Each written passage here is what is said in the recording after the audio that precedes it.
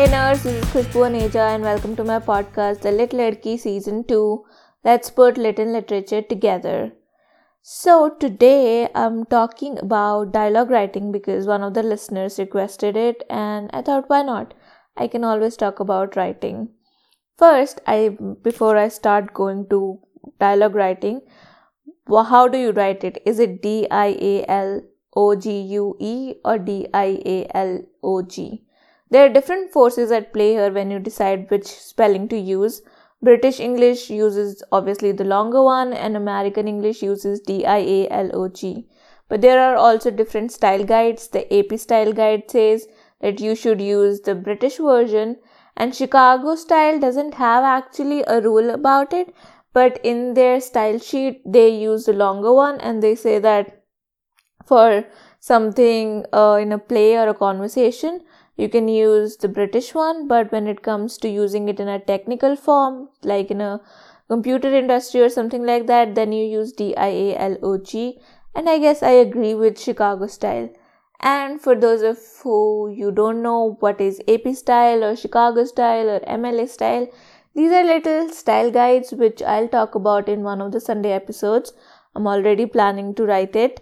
So now let's get to dialogue writing. I'm using the spelling the Britishers use because, I don't know, that's the one I think matters or looks better to me. First thing is, let's not keep your dialogues simple. There should be some sort of conflict or some sort of real conversation happening. I'll give you an example here.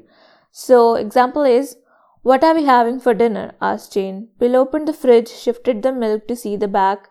"How does steak sound?" "Sounds great." "This chicken if you prefer," he said. "No, steak is fine with mashed potatoes."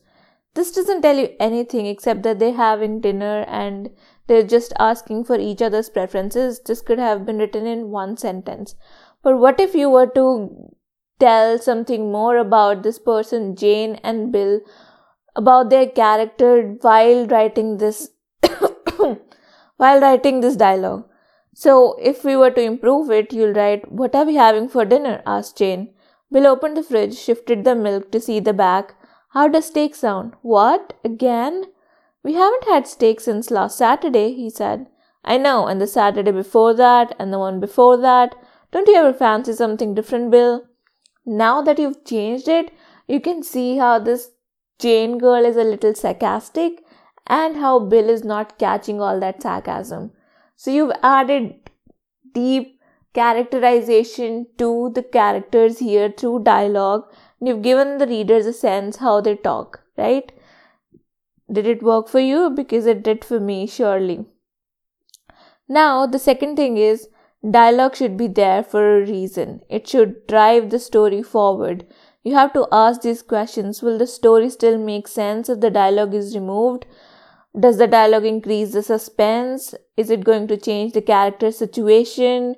Or is it going to shed some light on what the character wants? Is it going to strengthen their resolve or maybe weaken it? It has to do something. It can't be some pointless conversation about weather, okay? And like I said, it could provide information, it could provide deep characterization also. If not if it's not moving the plot forward, then it should be adding to the plot, okay? And rule number 3 is, when writing a dialogue, you should keep it concise.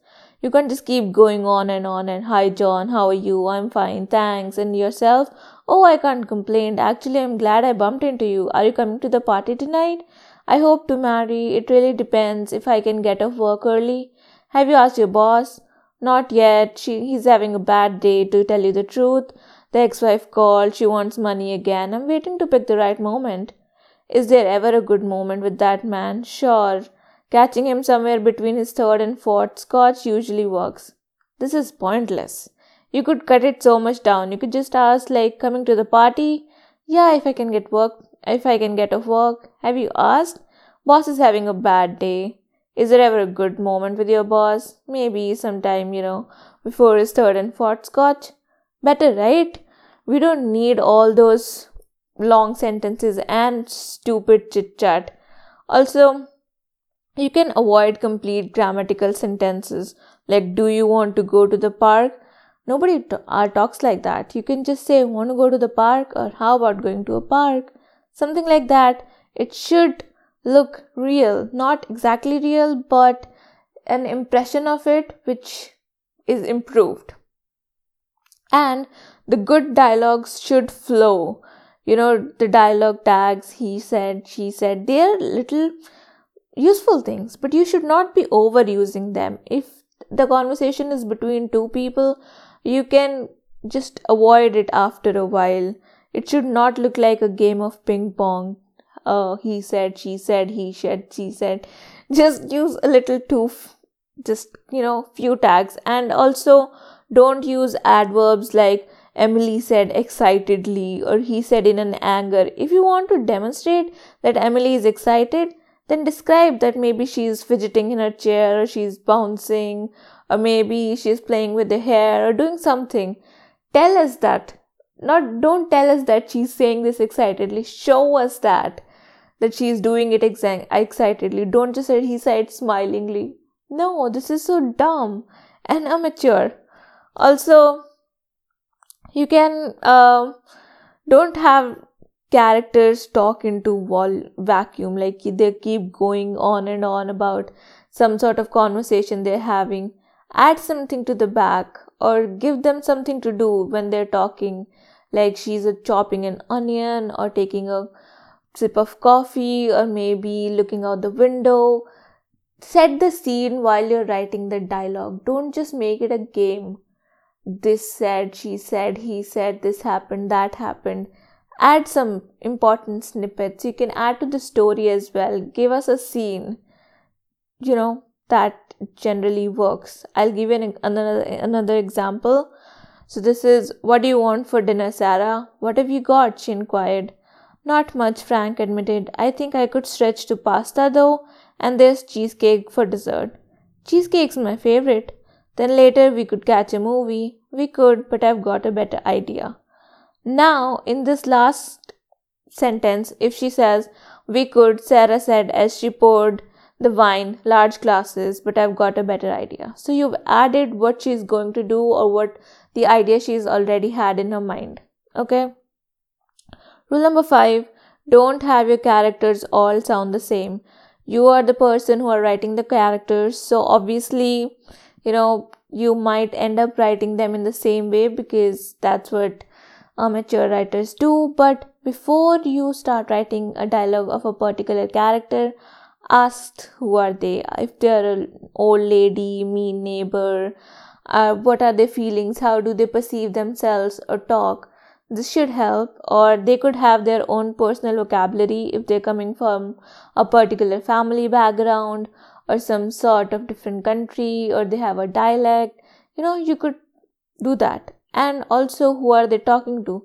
There is another way where how you talk to colleagues and your grandmother or your friends. So that also changes. But don't write your dialogues in a dialect.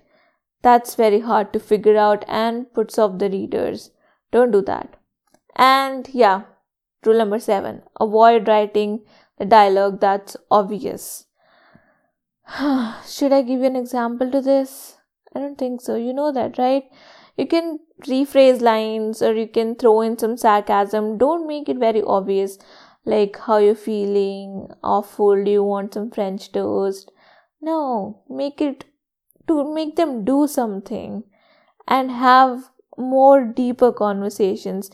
Maybe give characters an agenda when they're doing it. Okay? And like I said, rule number 8, writing dialogue doesn't mean just showing. You are showing, but you have to also tell, like, what are they doing. You can just maybe show the first part of the dialogue, summarize the boring bit in the middle, and then switch back to showing the final part. Let's give you an example. Let's say that a man was out for some sort of work. He saw an accident happening on the road, something that was very grotesque, and he comes back. So this is like something that happens. When Harry got home, he made straight for the drinks cabinet and half filled a glass with bourbon. Mary was stretched out on the couch watching some quiz show. Jesus, Harry, it's not even 5 yet. He swallowed the whiskey in one go, didn't bother to wipe his chin. You're scaring me, she said. Harry sat down next to her and didn't say anything, or just looked endlessly towards the screen. What is it? She asked. So he told her. He told her about the accident and how it was grotesque. So, you've already told the story that happened. You don't have to repeat it here. Don't impart the information that's right there. Also get the formatting and punctuation right, but that can also be done by an editor if you have one, like me. Which you can give your characters a unique way of speaking as well, like I said, and be consistent with it. What else? How can you write better? Reveal some backstory. I think I have, there's one more thing. Be subtle. So it could be there can be a subtext, like they're talking about something else, but they have something else in their minds, or they can be sidestepping, because in most of the times you're talking in a real way, you generally don't answer what the question is. Maybe you start something completely different, or how to write silence in dialogues. Let's just say, this is an example. Well, John, Linda said, what do you have to say for yourself? John set his jaw and stared out the window. I'm waiting, she said. He lit a cigarette. Linda shook her head. I swear, John, honestly. Now, a lot of writers will feel the need to write here, but he refused to say anything, or he never responded. Don't. We know. We get it. It's loud. This is a silent dialogue. Saying nothing, John is actually saying everything. And also, if you read your dialogue out loud, it might make sense. And you've read some nice dialogues, right? Deep dialogues that stay with you or become quotes. So you can also think about that, but it's not really necessary. I'm just saying, don't keep your dialogues very simple, or use he said, she said, smilingly or angrily or whatever. These are very, very amateur things to do. Write some deep dialogues which take the story forward, tell you something, have the characterization, or reveal something about the character or the story. And if it's a long dialogue with the character itself, then even not add something to the setting so that they can picture it. I think you can do that. Is it making sense? I hope it does. Okay, so this is all I have for the dialogue writing. I hope it made sense. And I wanted to give you a little update about my life, like I said. So my second semester has started of MA English. I'm doing MA English, if I haven't told you already. And this time I have to read a lot of classics. I'll be reading Mansfield Park by Jane Austen, Crime and Punishment by Dostoevsky, and there is Oliver's Twist by Charles Dickens. There is also Gulliver's Travels, James Joyce, Conrad, and like I said, a lot of classics. I also did a presentation on Elizabeth Bishop today. She is one of very famous American poets. We also discussed the poetry of Emily Dickinson. So yeah, we're going to do Yeats and Whitman also. Feels like I'm getting a taste of great English literature right now. I'm not really looking forward to the reads because, as you know, I'm not into classics, but I think I'll have to write reports on these books. So I'll have to read them. And other than this, for my not course related reading, I have read The Strange Adventures of H by Sarah Button, and I don't know how to feel about that book. It was set in England, I guess. Yeah, and it talks about the life of a girl who was orphaned and the struggles she had to go through. It was written good. There was some bad things, but the story stayed with me. I won't recommend it though, so I'm not talking about it right now. And I have a lot of options to read, and for some reason I've all bought those thriller books somehow for some reason. I don't know why I bought all these books. I just read the blurb and I pick the book, and sometimes I just buy a book because it's on sale and it's cheap and the blurb sounds good, and I feel like even if I don't read it, maybe I'll be able to gift it to somebody. Wow. People who are not my neighbors and who love reading, sad for you. Otherwise, you would have a lot of options. Okay, so this is it for Sunday, and the next time also I might be talking about books. Also have another idea. I am, other than doing MA and podcasting, I'm also freelancing for a script. I'm editing one and I'm also writing content. But other than this, I'm also helping 2 or 3 authors to write their book. I mean, I am a developmental editor, but these are also friends. So all I'm doing right now is they give me a deadline that they'll provide me a chapter in like say 10 days or 20 days, and I keep checking on up them and they keep sending me chapter by chapter. I don't make judgments or edit it.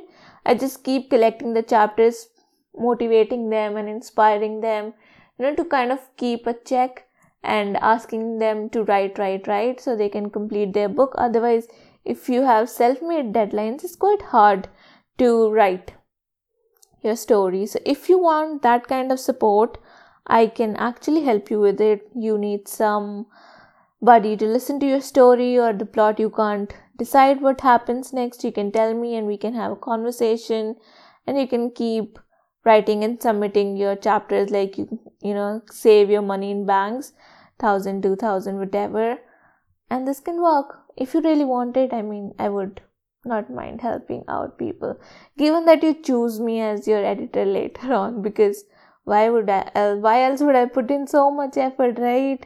It makes sense. My time is very important, useful, valuable. So is everyone else's. But do write to me if this is something you're struggling with. You want some help or support writing a book, I'll be glad to help, and I'll see you on Monday. Bye.